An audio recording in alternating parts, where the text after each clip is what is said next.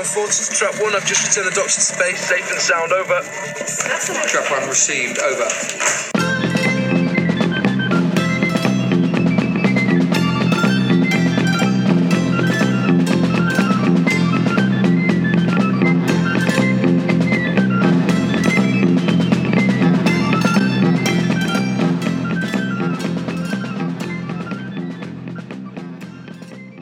Welcome to Trap 1 Podcast. Joining me this week is Trap 1 regular and fellow 8 Primitive Keith. Welcome back. Thank you, and hello. We last had you on the podcast a few weeks ago talking about the Empress of Mars. We were. With Denise. Hello, Denise. It feels like a lot's happened since then. It certainly has. So to start at the beginning, what did you think of the end of Series 10? After we spoke about the Empress of Mars, we had the Eaters of Light and then the two-part finale. Empress of Light didn't make much of an impression on me, probably because I was too busy being excited about the next story, to be honest. I've just bought the second part of this series on DVD. I'm going to watch it properly and not have to be sort of like full of anticipation for what's to come. So I haven't really given that a fair crack of the whip, I don't think. I adored the Cyberman story. I thought it was absolutely brilliant. I found the second part genuinely moving. I've really enjoyed this year. The saying goodbye to Bill and Nardole, I found genuinely... I was choked up, I'll admit it, which is unusual for me. I usually sit through these things with a wry, cynical eye, but no, I thought it was genuinely a beautiful bit of television. Yeah. I think for me it's my favourite finale since the series came back and we've had season finales. Mm-hmm. It's been the most satisfying one and yeah, the one I've enjoyed the most, I'd say. I've been spoiled about David Bradley, which was a shame, really, because I think not knowing that was coming would have been amazing, but it had been rumoured for so long, really. It was, as soon as you saw the snow landscape, I thought everybody knew it was coming, but but to see, when Nardole left, I thought, I really, even though we don't know anything about him, I've still enjoyed his contribution to the show. When he left, it was it was low-key, it was nicely done, it was beautifully acted, and it was just genuinely a moving exit for him. A traditional exit in a way, a companion going to do stuff for other people. Quite bleak as well, because really they're just living above something really horrible down below, which is basically going to get him in the end, isn't it? So, that's it. And then to have Bill going off into the sunset with a girl, and I believe I did predict that Heather might come back again, which I was incredibly smug about. And I was generally moved by that, to see a gay couple going off together on BBC on prime time, especially with the news we're hearing at the moment in the world. So I found that genuinely moving, yeah. It was, I think it really hit home like that. And I found it moving when Nardole even just standing by the lift. He'd obviously spent a long time there waiting, thinking the Doctor was going to come back. Like Gravefire's Bobby. Yeah. So it would be... Yeah, like I say, it is quite dark, knowing that Cybermen will eventually come. Yeah.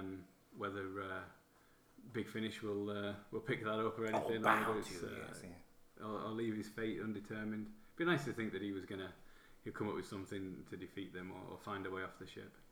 But I thought it was interesting. I think I mentioned this in the podcast at the time, that Nardole got the traditional companion exit of meeting somebody and kind of going off romantically. And I was genuinely surprised how moved I was, actually, because even though his companion's been a very periphery one, but the way it was written, the way it was acted, I genuinely found it. I thought I've enjoyed this team, and it's sad to see it break up. And that moment you realised that was the end, really. Yeah. So yes, I was very impressed by it, and the Cybermen were probably handled the best they've been for a long, long time. Yeah. Possibly even ever, and. The Masters were good fun, and the lovely ironic ending was brilliant. Yeah. Yeah. And yes, it was very clever. I really enjoyed it. And that scene in the barn where you saw us both as a Cyberman and as Bill was a beautiful bit of writing. And how that doesn't win an award for just cleverness and direction, I will never know, because that was excellent. Yeah, the way he cut between the two was really well done, definitely. So since then, news has kept coming. Obviously, the casting of Jodie Whittaker. I will never forgive them for making me watch tennis, but never mind. Basically, what happens? They're hitting a ball over a net, and then they're hitting it back, and then they're counting 15s. Why? It's not very. I mean, I don't understand the rules, so it was particularly uninteresting to watch it. Yeah. But yeah, there's obviously been a bit of discussion, should we say? That's the understatement of the year, yes. Obviously, the news this week that Peter Davison has left Twitter. Because I didn't follow him actually, so it's not going to bother me too much. You didn't follow Peter Davison? I'm afraid not. No. Not for any particular reason. I just more or less hadn't realised he was on particularly. I tend to unfollow people who didn't tweet very often, and he didn't. So a lot of like Doctor Who companions are on there. I think I follow Nicola Bryant and Colin Bacon. That's probably about it, actually. Yeah. So. Yeah, I don't think he tweeted very much, but it just seemed like just very kind of representative of Twitter as a whole and the modern world, in that people read a headline and thought that was all there was to it, whereas in fact there was a much more nuanced thing there where he was saying that it was Jodie Whittaker was a great choice, she'd be brilliant. If he had one reservation, it would be the loss of a role model for boys, sort of thing. But the world is not a place for subtlety anymore, really. No, it isn't, is it? So, yeah, that seems a shame. But a lot of people that have left Twitter have come back, haven't they? You know, Stephen Fry periodically leaves, and one thing I wish I had done is all the people who said they were never going to watch it again. I wish I'd have taken screen grabs of the tweets of them saying that, so I could put it back to them later when they're complaining about the new series, because. I followed a couple of people who have said they weren't going to watch season 10 and seem to be remarkably well informed on it, and on season 9 and on season 8, and probably since William Harwood. Yeah. They probably hated it since the Daleks. Yeah. Doctor Who's about cavemen and nothing else. Yeah, not about the school. It's Yes. It was never the same with all that police box into it, was it? That's it. Yeah, when it was just about the teachers, that was the best time. Fog. That's what it's about. Fog. And the other obviously sad news that we've had recently, the losses of Deborah Watling and Trevor Baxter. Trevor Baxter, I believe, had not been well for a long time, so probably not a surprise. But I was upset to hear that we've got all the Jago and Lightfoot. I'd hoped there was a few sort of recorded ahead, but I got the impression from the Big Finish podcast, I could be wrong, that they've put out all the material they've got. Right, so I'm hoping that's wrong, and I've just misunderstood that, because I'd love to think that they'd had one and recorded ready. But it might, on the other hand, it might be a bit of a sad experience to listen to as well. But it's been a wonderful series for the Jago and Lightfoot. I was amazed to think how young he was when he did Talons, though. Yeah. He was only about 40. He's actually younger than I am now. He did play it very much older, didn't he? Very effectively.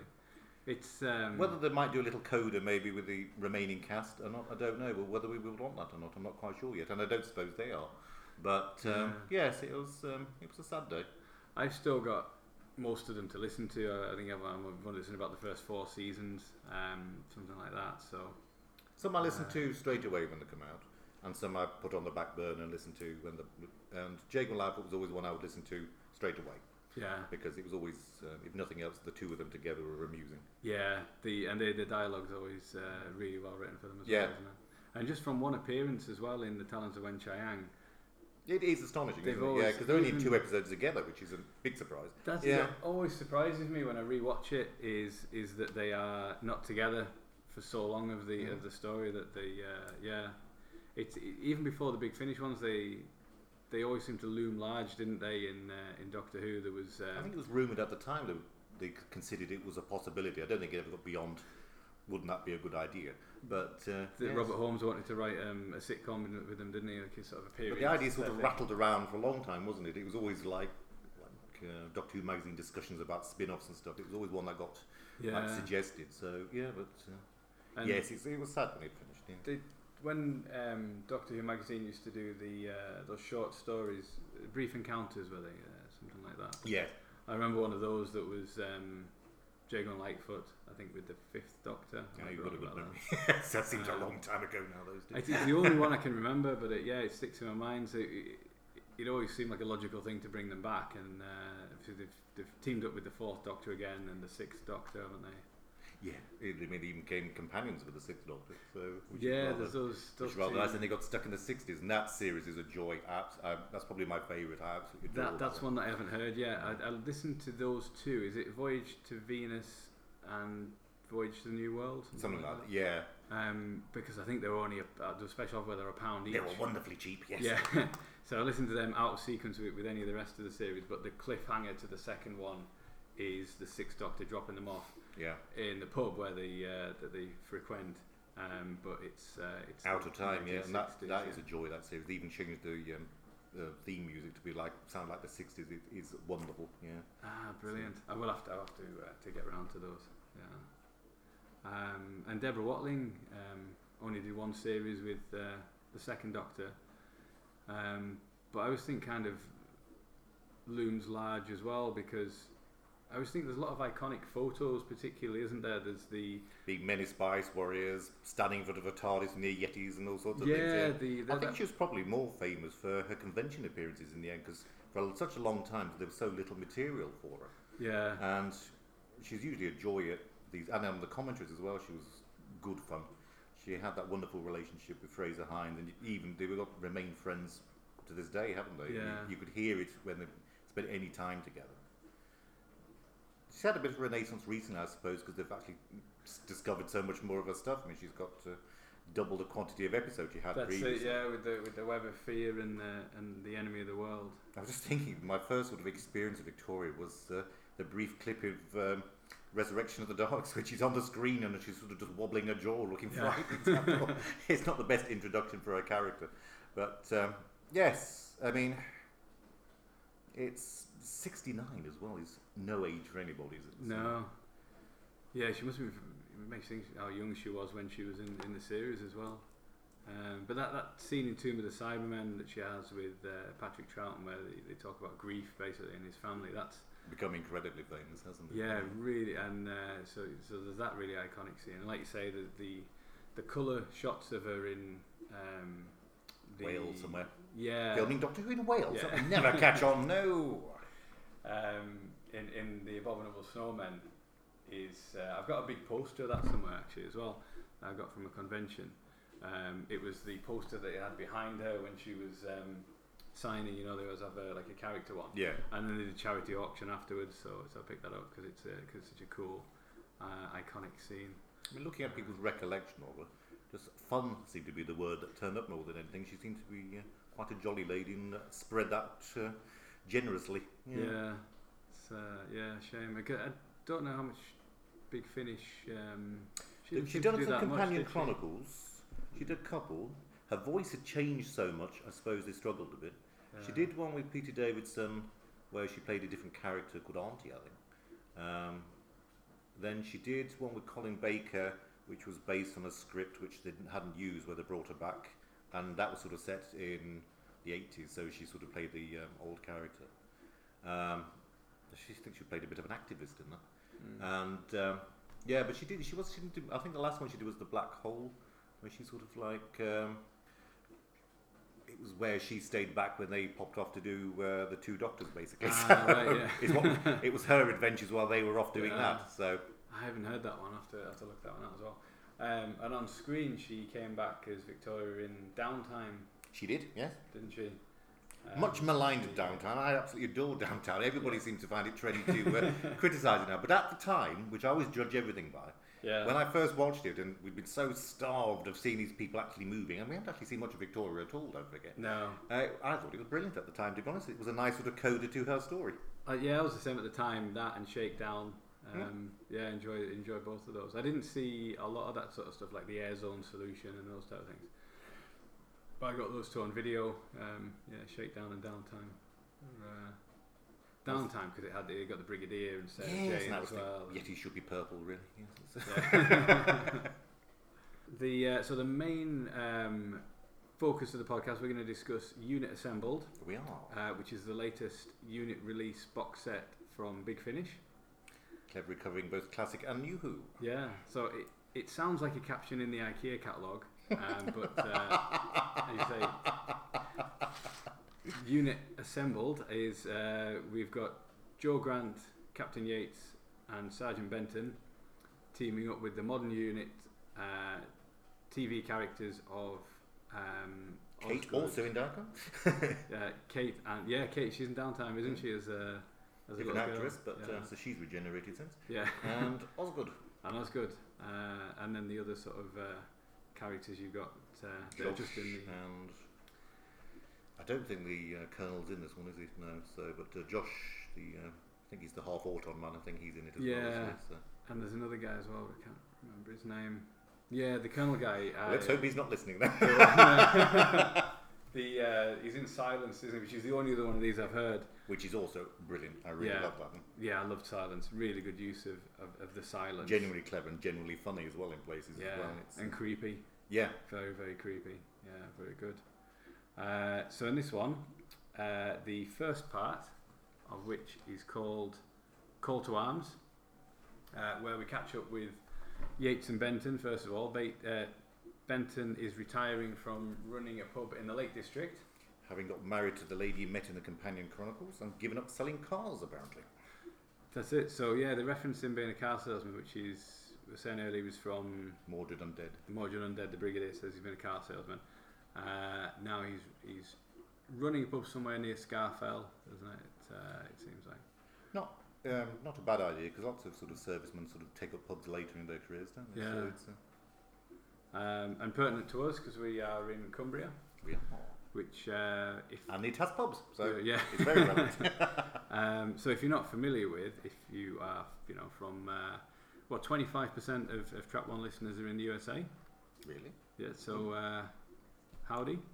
And we're so sorry. Resist. The Cumbria is the county that we live in. The Lake District National Park is contained within. Not somewhere the Doctor Who visits very often because it's too far away from London. It's about 10 minutes from where we are. It's about 10 minutes from the Scottish border. So about as far north as you can go. I think there's another big finish that takes place in the Lake District, and that's about it. Which one's that? I think it's the Zygon one. I think it's sort of like near Windermere or something. I might be completely wrong. One of the BBC books, Sting of the Zygons. Oh, maybe that's the one I'm thinking of. Is set in the Lake District. I wrote a blog actually because about Doctor Who in Cumbria in series 7, isn't it? Hyde. The episode Hyde. There's a scene where the Doctor and Clara are talking about the expression "ignorance is bliss," but for the Doctor he says, "What's the opposite of bliss?" To which Clara replies, "Carlisle." He did. So I wrote a blog about that episode the next day, and obviously mentioned that living in Carlisle. And then a couple of days later, I'd had like an inordinate number of hits on that blog, which not many people read it or read it, but I had like a couple of hundred or something like that. So I thought, that's strange. And in the statistics, it tells you what people have searched for to get that, and it was, what is Carlisle? What does this mean? Why is Carlisle the opposite of bliss? Things like that. So I thought, I'll write a blog explaining it. So I explained what Carlisle was and where we are, and then sort of picked up on the few other sort of Doctor Who references, which there aren't many. I think in the 20th century series of Doctor Who, Ace talks about Sellafield in Ghostlight, and that's the only one I could think of off the top of my head. When I didn't even think of that one. So. She when they're doing the stuff in the ship in Ghostlight, they've got those kind of energy rods and stuff. Right. And she says, "Oh, I'm going to do something safe after this." And you're definitely the 7th Doctor man, though, aren't you? So yes. Yeah, I do. I do love that era. So yeah, and the other sort of things are that there's the Sting of the Zygons is set there. Zygon cows. I thought that was marvellous. Yeah. So it is kind of easy to imagine, because I think in Sting of the Zygons they've got a Scarrison kind of running amok in the lake. Possibly even in the lake, yes. Yeah. So yeah, it's quite cool to think of. I think they're saying that Scarfell Pike has got a Silurian hibernation chamber underneath it, aren't they? Which Osgood and I wouldn't be at all surprised. Yeah, Kate Stewart are checking out when things go awry. There's a Silurian leader. There's sort of an implication that UNIT sort of keeps a regular eye on all of them. They've sort of located loads of them, and they're sort of like keeping a wary eye on these things, which kind of makes sense, really. If you know you've got a potential enemy under your feet, it would be probably a good idea just to make sure they're safely asleep. That's it. Yeah, the third Doctor had set up some kind of a network, hadn't he, to keep an eye on him. So they run into trouble with an extremist Silurian called Jastrock. Jathrock. I'll let you do the pronunciation. Yeah, something like that. I think it's Jastrock. So seeking shelter, they go to Sergeant Benton's pub, where he... And it becomes Pub Under Siege, which is a Yeah. nice sort of change of the unit base Under Siege, which I thought was quite fun. Yeah, it's quite cool, isn't it? And then they're getting attacked, and they have to come up with some ingenious ways. And to loads fend of them people off. we've never met before, but they know, sort of end up dead, which is a big surprise, but none of the rest. Well, the first time I listened to it, there's a lady there called Anne. I don't know why. I thought that was Corporal Bell, but they never. But when I listened to it the second time, they never said Different it. actress if it is, but it's not impossible, I suppose. But, Yeah. But she comes to an unceremonious end if it is her, so I wouldn't have thought that it killed off. It'd also be unfortunate to have your initials as A. Bell as well. Yeah. Probably should have said at the start, actually, if you haven't heard this and you intend to, then don't listen yet because there'll be spoilers. But they eventually escape with Bessie. Turns out that the Brigadier has bequeathed Bessie to Sergeant Benton, hasn't he? And they make So good it of escaped from Gallifrey then when it after the 5 Doctors. Oh, I always had it imagined it sort of forlornly sitting there on Gallifrey, all abandoned. But it must have been home after that to be in Robot and Battlefield anyway, mustn't True it? enough, yeah. Oh, you got another one. It's nice that these celestial beings are just happily moving cars across the galaxy. Yeah. They've got nothing better to do. Not fighting Daleks or anything, no, we're moving cars. Yeah, because I've always assumed that the Cybermen and the Daleks that survived the 5 Doctors were returned to their. You wouldn't really want them in your garden, would you? Respect, So no, yeah. it'd be a good idea to send them back. Yeah, if they ever wanted to do the Death Zone up, if they wanted to. There's one for Big Finish, Death Zone Adventures. Yeah, if they wanted to expand. Actually, that's a into really good idea. I'd buy that. They could set it in the dark times, couldn't they? And we've got series on Gallifrey, so it's not impossible. Yeah, I never heard any of those. It's impossible to keep up with all the Big Finish ranges, I think. I do pretty well, but there's some I don't. So I think if you did all of them, you'd be A, bankrupt, and B, have any time at all, would you? The trouble is, you need to work to pay for them, and then working just means you don't have time to listen to them all. That is the irony, yeah. You need a commute, that's what you need. Yeah. You need a decent commute, yeah. Yeah, I don't have that anymore, so just... So it's interesting what they've done with the characters' continuity, though, especially because we were talking before about how Yates's life has become very complicated through the various different medias. I mean, he got very confusing in the books, and even on the audio adventures, he's sort of got like a life with Tom Baker now, and he got sort of brought back to the unit fold. He got the Worlds of Doctor Who, where he was sort of brought back to the unit fold with the characters, other unit characters from a different spin-off.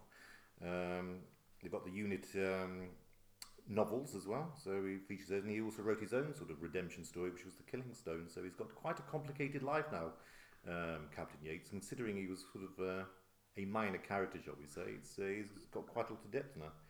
Everybody is sort of like there's a definitive life for him. Good luck to them, because I wonder if in this they don't really flesh out what he's been up to or what he normally does in life in the way that they do with where Benton's got his wife and his pub and he's going to retire abroad.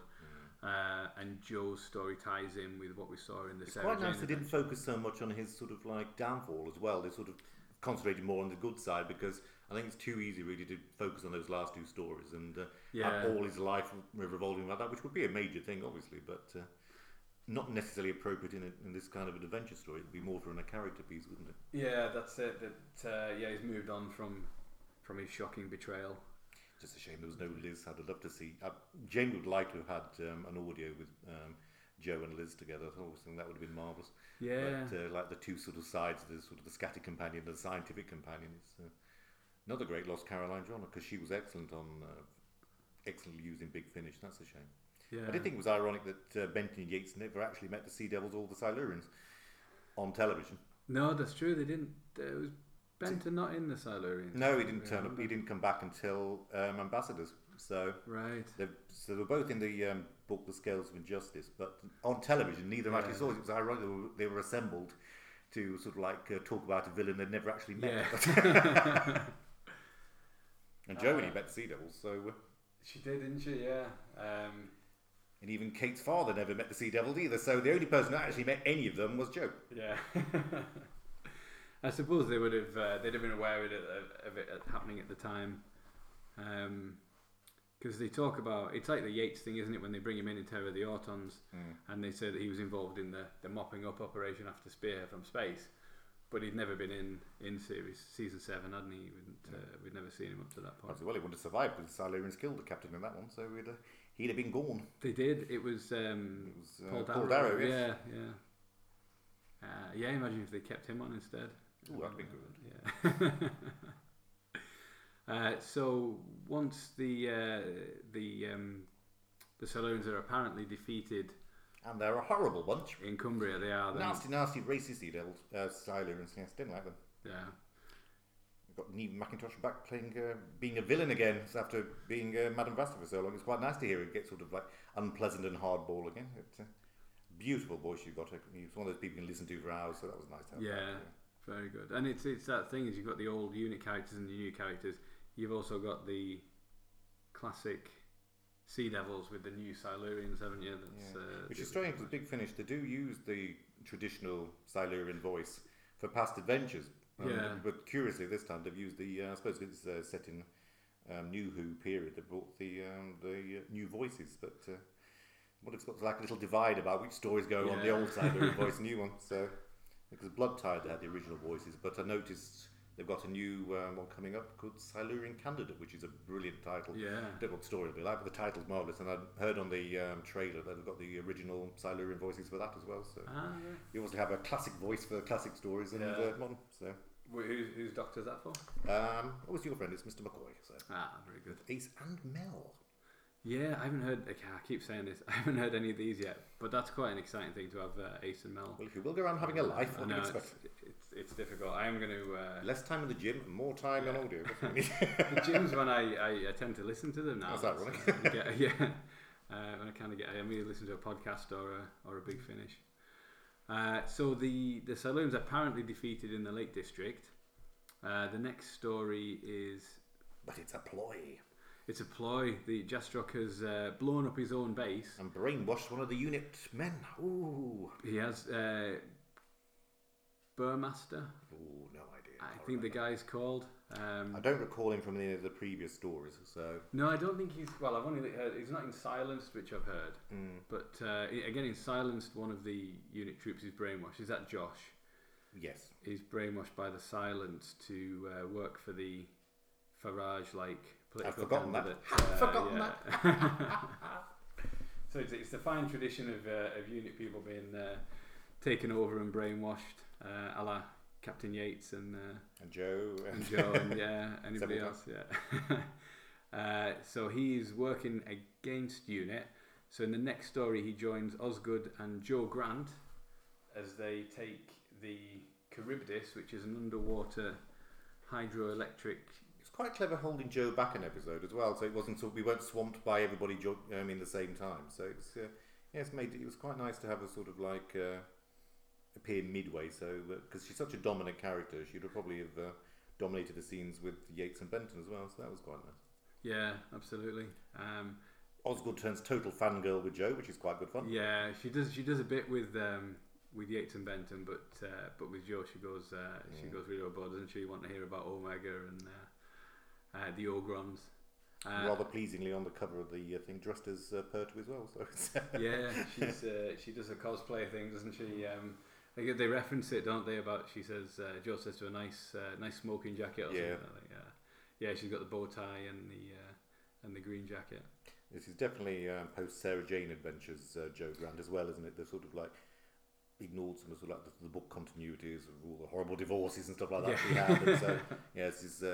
A Joe I approve of, the sort of happier, sort of activist Joe. Yeah, she's. They reference it's Death of the Doctor, isn't it? The Sarah Jane Adventure, where she comes into it. She talks about her grandson Santiago that's in that. Loads of grandchildren, yes. So. And the adventure she has, kind of protesting over the world, which is where Kate Stewart goes to find her. She handcuffs herself to Robert McGolby, I believe. Yes. Yeah. And went down the Amazon in a tea chest. Yeah. They encounter the Sea Devils, which where they've been breeding some hybrids, which at first I assumed were going to be the Merca. Oh yes. From Warriors of the Deep. That would have been funny. Yes. Yeah, but we find later they're sort of hybrids of dinosaurs, so they've got. It's sort of like it's a weapons research base originally, wasn't it? And this was the monstrosities they created, and even amongst the sort of reptile society, was sort of like they weren't terribly happy with the idea. So this is sort of like a bit of a taboo place. They got shut It's down. a storage yeah. unit now. Yeah. So they've got sort of the sea dinosaurs, the plesiosaurs, is it? But they're armored like the Triceratops and. Sea Devils were the original voices, and voiced by Nick Briggs, doing one of his fine alien monsters. Ah, I hadn't realised that. Yeah.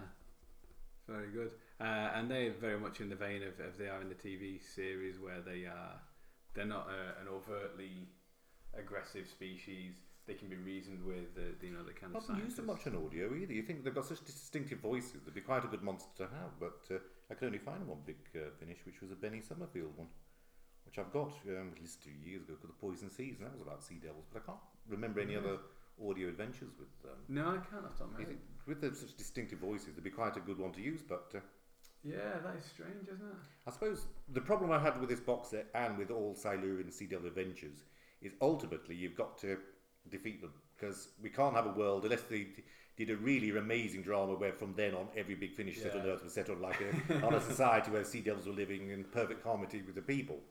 Then ultimately they've got to lose. Yeah. And that's a big problem I have with their stories. That's it. You either destroy them, I suppose, as they did in the Silurians, Or put them to sleep again. or they go back into hibernation, which is what happened in the TV story that they did with the 11th Doctor, isn't it? They went And you back sort of to get the argument, it's our planet, no it isn't, yes it is. Yeah. And that can get a bit wearing after a while. And as I confessed to friends at the time, I did struggle a wee bit in the middle with this one, thinking, yeah, it's the same story, especially when Jo sort of became like a proto-Doctor. She was sort of like channeling Pertwee and wanted to sort of respect his memory by being the peacemaker. yeah, carrying out what he failed to do in the first place, which was a lovely idea. But you think you're not going to. But then the end of it was really clever. The fact she sort of succeeded and failed at the same time, which was very clever. I like that. Yes. Yeah. I sort of thought, oh god, they're going to blow him up at the end, stuff like that, and then that led to what I thought was the best part of the story. Yeah. So yes, I was very impressed by that. Yeah, and it was a good voice as well. Yeah. So that's the final part, is when you finally get all the characters in the story. The third part doesn't have any of the old unit people, does it? It's got Kate Stewart and Osgood and the new ones. But I love the idea of the advancing menace. Yeah. I think that is genuinely really good and really nightmarish. Where all the dinosaurs and the hybrids are heading towards. Are coming, and there's nothing you can do about it. I mean, that is such a nightmarish idea. I mean, it's like nightmares you have with children. There's something advancing towards it. There's nothing you can do to stop it. I thought that was really good. Yeah. And so easy to realise on audio. Well, that's it, because by the fourth part of this, the Silurians have taken over the UK. They've based themselves in the Houses of Parliament. The fear thing, they've got like a fear device, haven't they, which they can... Yeah, because what they talk about is how the original, and it was in Doctor Who and the Silurians, isn't it, that the Silurians, they don't emit it, but they have that effect on humans, that the race it's memory, not a big part of the TV. This is like a couple of the workers in the nuclear reactor place, isn't there? Yeah. But it's more of a feature of the books, I think. The original Hulk book, it features a lot and that, and it's been grasped by writers of sort of like spin-off fiction and stuff like that. Yeah. And yeah. So these Silurians don't have that, but they've artificially created it with devices, so they've got. So Osgood gets a blast of it, and she sort of becomes very uncharacteristic. She's sort of like very fearful, very primitive, doesn't she? And Kate has a bad time, but so it's not without jeopardy for the. It's not focused entirely on the original team. It's nice they have get a bit to where they can sort of like shine in that third episode. But again, it's just sort of exploring another laboratory in a way. It's covering similar ground to the previous episode. Yeah, they're kind of looking for something they can use against the. Stop the horde of nasties. That's it. What I thought was quite funny in the last episode, the Silurians have taken over. The coast of Britain is surrounded by hybrid dinosaurs. There's pterodactyls in the air. So these days they'll be defeated by seagulls. So they'll be right. Yeah. But Yates has put out a fake story about avian flu or swine flu or something. So nobody's any other wiser. Which stretches credulity a little bit, I suppose. But yeah, that idea of where because they're going to found the first nation of Silurians, aren't they, in the British Isles? Used it as a staging post, I suppose. Yeah. Yeah. But also, there wasn't that many of them. This is like quite a breakaway group. They're Yeah. actually destroying a lot of their own people who A, don't agree with them, B, they just don't really care either. So it's a lot of political allegory there, I suspect. But yeah, That's it, yeah. not entirely subtle. Yeah, well, I think after Silenced as well, like, cause that was very there was a very Farage like character in it, wasn't there? Who was you know, this kind of demagogue and populist. I suppose it's it's going along the same sort of lines, isn't it? That's copying the original unit stories. They sort of had political parallels as well, didn't they? So especially the Barry Letts era stories. Yeah, he was always keen on an ecological message and a bit of Buddhism thrown in as well, wasn't he? What obviously I'm a big fan of the unit era, which is the name of the podcast and everything gives that away. We were discussing this before, though. I'm of the generation which has really missed that unit. I was quite young.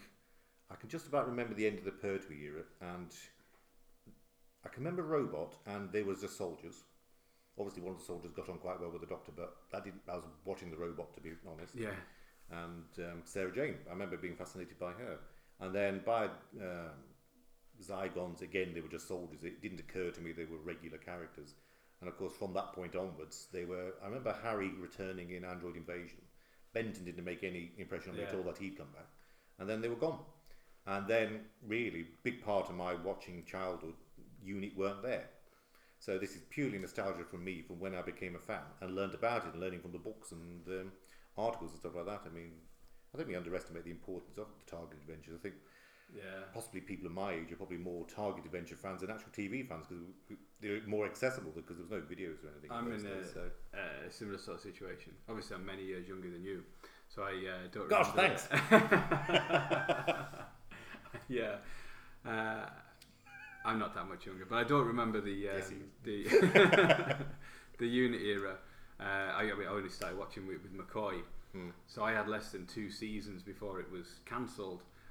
So, like you say, it was really catching up with the Target books for a few years before we started getting the UK Gold repeats and the video releases and things. The first like time that. I saw the Brigadier, where I knew it was the Brigadier, was Mordred and Dead, basically. Yeah. And that's only because I was a fan by then, and I read the books and I knew who he was.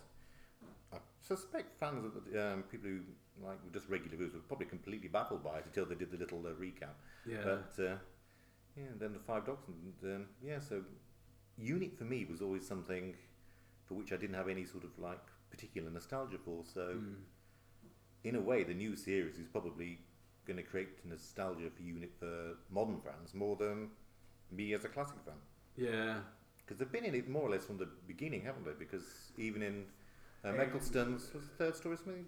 No. Aliens of London. Yeah, they were unit soldiers, weren't they? They were, yeah. Even It's almost a pity they didn't. and unit websites and stuff like that featured in it, didn't it? So they've always been about. That's it. The password is Buffalo. Yeah. Whereas in 70s, they weren't. As soon as from sort of season 15 onwards, they were never mentioned really, were they? So No, that was it. They that's were it. gone. So I was totally unaware of them until I started buying Doctor Who magazine.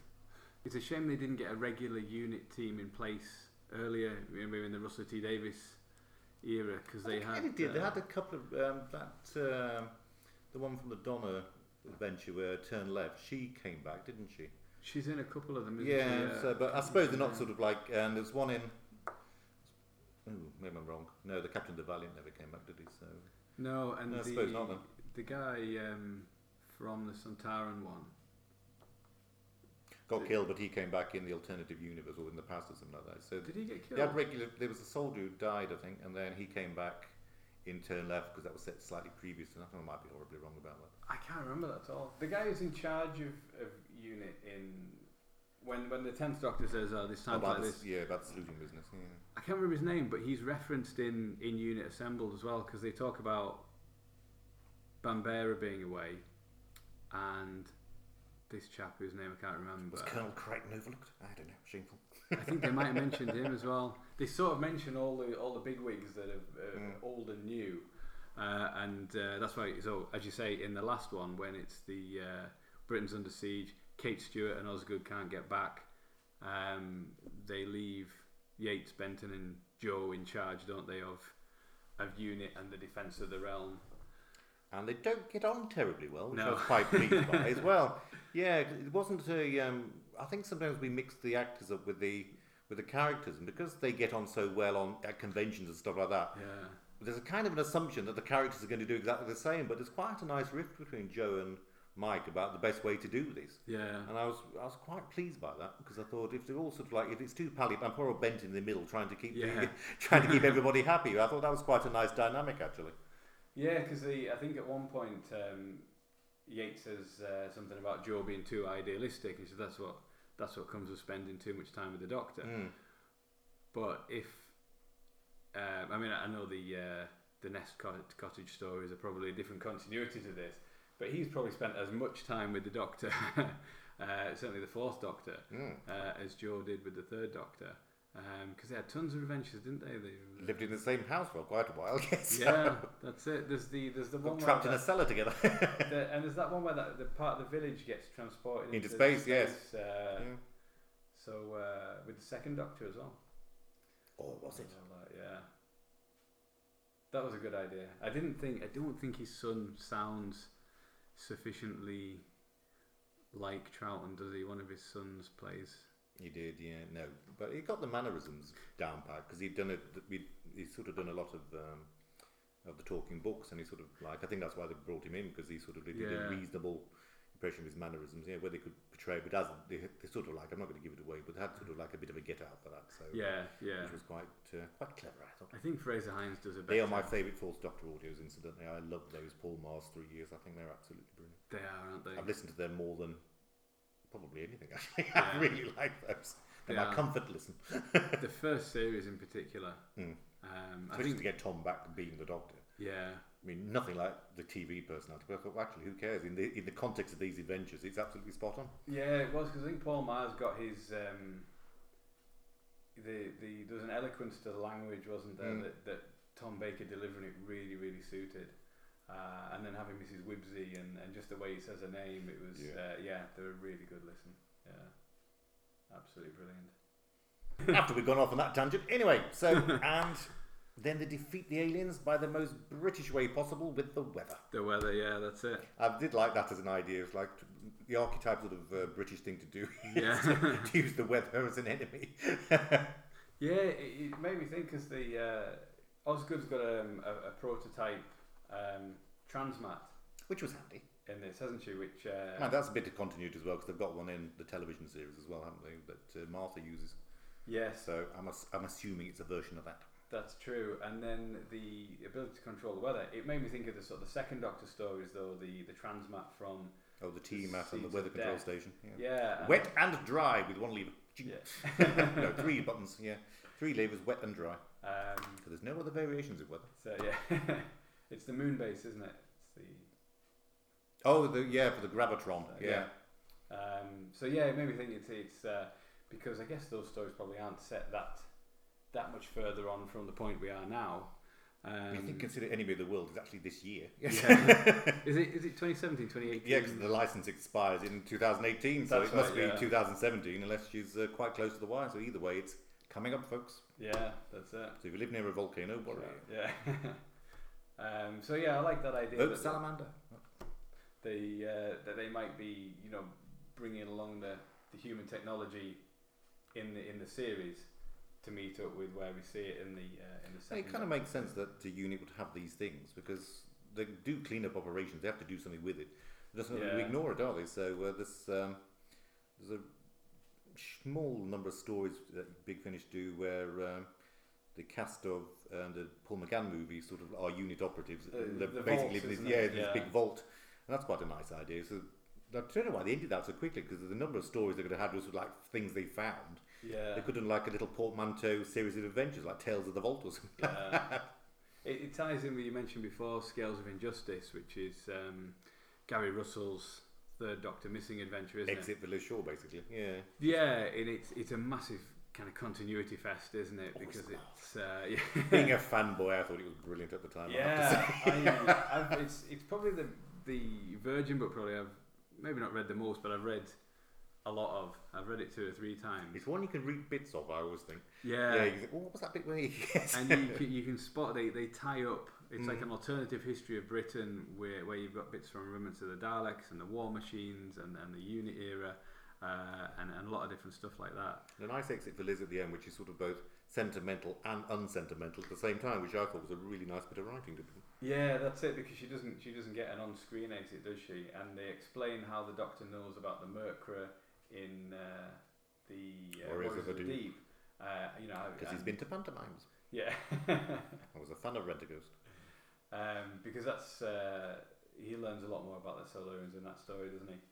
I can't remember where it starts. There's hybrids in that as well, isn't there? There's sort of like I think so, yeah. Different types of reptile have got together, and they're a bit shunned as well. He finds some hieroglyphs or something, doesn't it, showing all the different ones? So it even sort of foreshadows the different versions that we get in the new series as well. But that's where he sets up the vault. That's what I was going to say. Oh right, I've forgotten that. There's the vault, and is it C19? Oh yes, that became quite a thing. That got very complicated. Yeah, and it's like a one-off mention in a Davison story. Time Flight, tying all that together. Basically, if you're a brand new fan, it must be completely impenetrable, all this stuff. Yeah. If you're a brand new fan, you'd probably just stick to the TV series, wouldn't you? And just have wonderful people like us explain to them why they're wrong. All the time. I don't know. I mean, there's a lot to delve into, isn't there? And there's plenty of time between series to do so. It seems like we're in for maybe another big gap now before we get series 11. By all accounts, it's going to be. Well, they haven't even started filming yet, have they? So. No, I mean you get. I think Jason, who's been on the podcast a couple of times, said that potentially they're filming towards the end of this year. Which basically means autumn, I suppose, because they wouldn't be able to get ready for Easter in that quickly, would they? No, that's it. Divided season like they did with... but I wouldn't imagine they'd launch a new Doctor with a divided series, really, would they? So no, you wouldn't have thought so. A divided audience, maybe, but not a divided series. But you hear a lot of conflicting things about whether it's going to be moved to a Sunday, whether it's going to be 10 hour-long episodes instead of 12, 45 minutes and so. I guess we'll see. As the news comes out, there'll be companion announcements and costume announcements and writer announcements. A friend of mine had it on very good authority from somebody in the BBC that David Tennant was coming back, and he would not be swayed on that. I said, it won't be, but anyway. Yeah, so I've got to give the best words in the English language. I told you so. There's been people wanting to bring David Tennant back. I mean, the thing is, if David Tennant wanted to come back, they would bring him back. Oh, to snap his arm off. Yes. It's entirely his own choice, isn't it?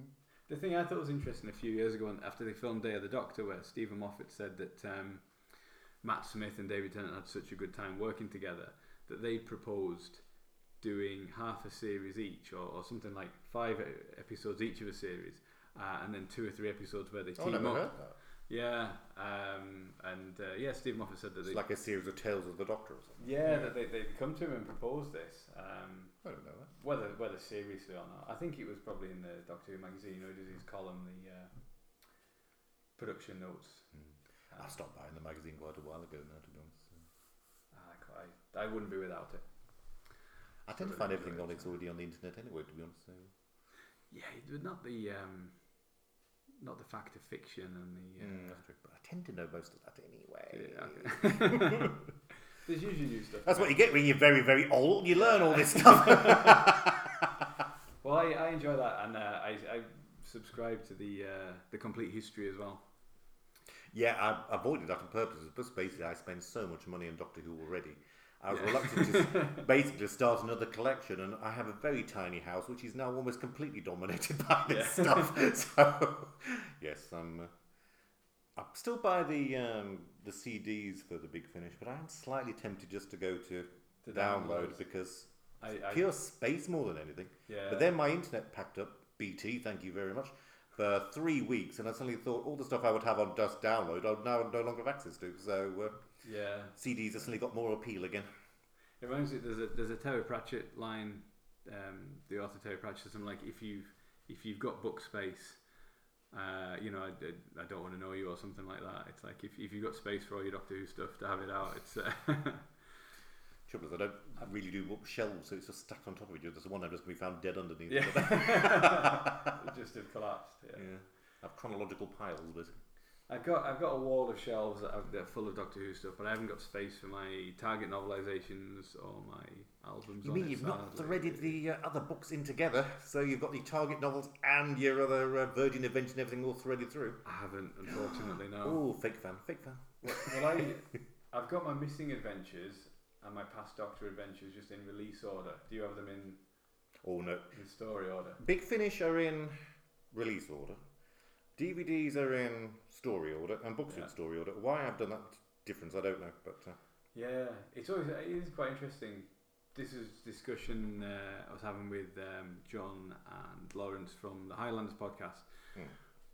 Lawrence does the same thing as me of putting the CDs of the missing stories in between the DVDs. I've done that now. Yes. Yeah. I've succumbed and done that. Yes. That's right. That's what sparked it off. Actually, I think you tweeted the picture of it, and I said, "Yeah, I do that as well." Because for me, it's about having the most complete version of it in that space.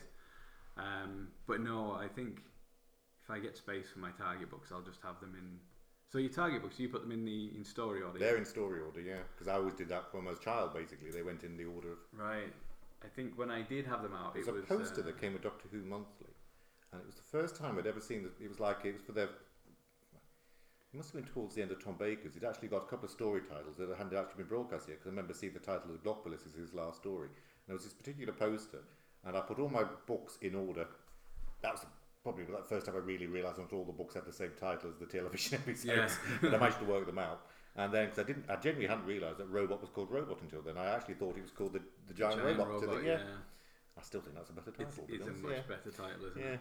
Yeah, you just sort of give the game away. Yeah. What the conclusion will be. But and I did that then. I sort of did it ever since.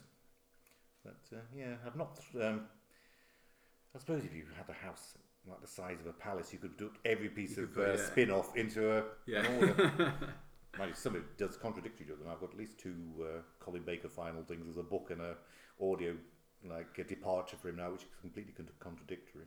Ah, right. Plus the Target books, they've got departures for him as well, which are contradictory too. So there's at least 3 departures for him now. The Target, is that in the end of Trial of a Time Lord then? Yeah. I have read that, but I don't. I know they tie up the contradiction that Mel goes travelling with the Doctor that she hasn't met yet. But they more or less end the book on going to Lancashire, which sort of gets rid of all the other spin-off books. Right. But you just have to ignore stuff like that. Spy of Snatch ends Colin Baker's run, and so does the final adventure, or the last adventure, whatever it is. I've heard the Big Finish one. That's very good. Really. Where would we be without Big Finish? Rich, that's the word. They do very good work, don't they? The other thing I was going to mention was Osgood. They come close in one of the stories. Benton says to Osgood, "Oh, you're just like him," and she says, "Oh, you mean my?" And then Benton goes, "The Doctor, you're just like the Doctor," because there's an Osgood in the Demon. Where they're going to bring the father into it. Yes, I wondered that. Yeah. Or grandfather, whatever he is. Yes. Yeah, because it is Osgood, isn't it? It is. Yeah, and they're trying to get through. People have speculated it's the same. And even on the commentary that Toby Hodox recently, they actually talked to the actor, and he sort of said, "Well, that's my relative on the new series. Why aren't I in it?" Yeah. In effect, so yeah. Because he's only in that one story, isn't he? He is. Yeah, he's in the Demons. But he's got the glasses, and he's a science bod as well. Yeah, I think according to the blurb, the production notes, I don't think they got on terribly well with Pertwee, so I think that sort of did for him as a returning character. Right. But that's a shame. That might just be scandalous gossip. I don't know. Yeah, but they seemed like they came close to saying that, but then stopped short. So maybe they don't want to contradict. Anything that's going to happen in the future, but whether Chibnall... Do we think these characters will come back? Yeah, I was just going to say, will Chibnall use them all? Yeah, the kind of...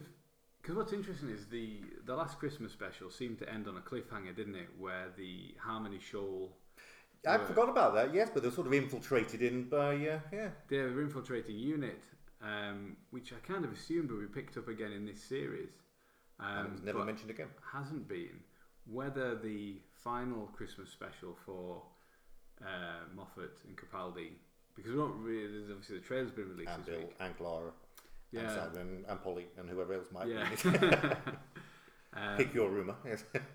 So And whether Mark that, Gatiss. yeah, And World War One or World War Two.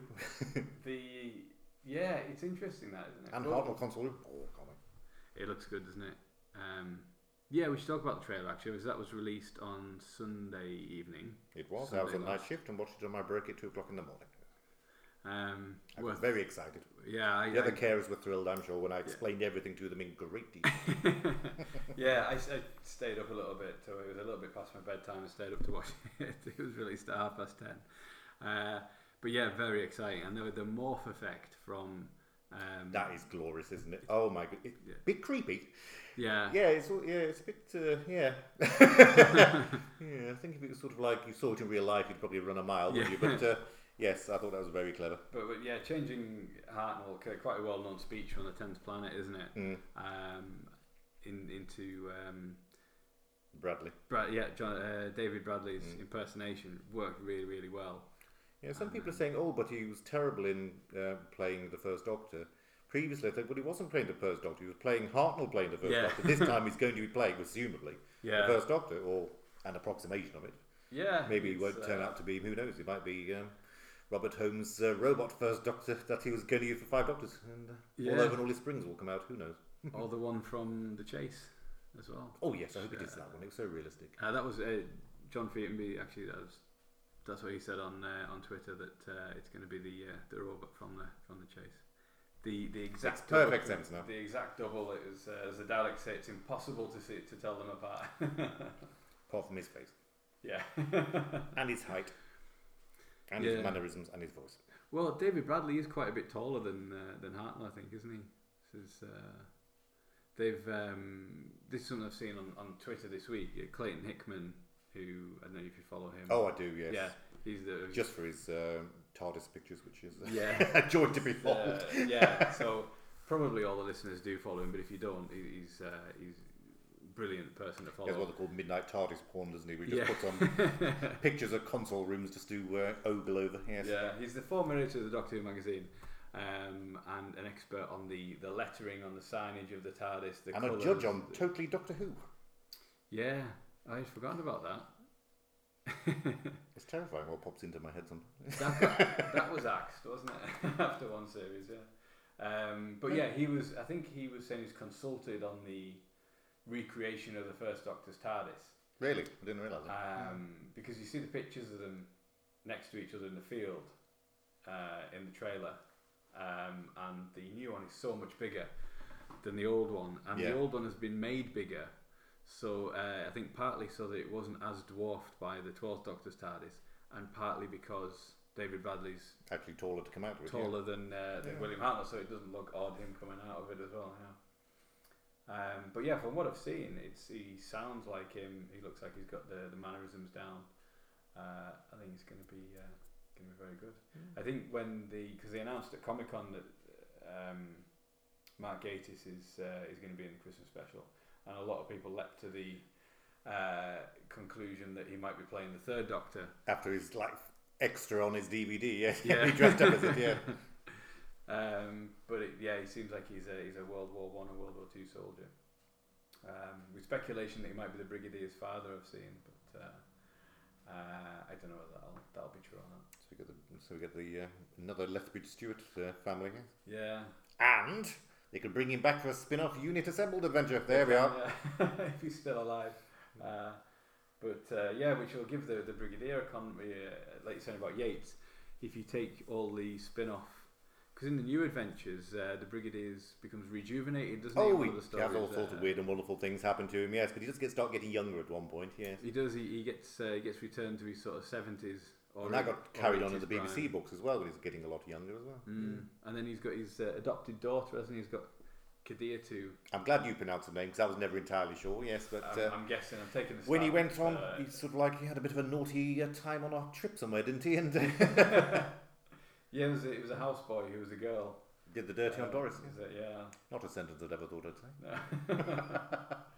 And then she became... I haven't read most of these for a long time. She was a sort of a semi-regular character, a bit of a villain. I think she appeared in more than one story, yeah. She's going back a bit. I think at the time they were all writing potential companions, weren't they? Yeah. And then Benny's the one that sort of they latched onto, but... yeah.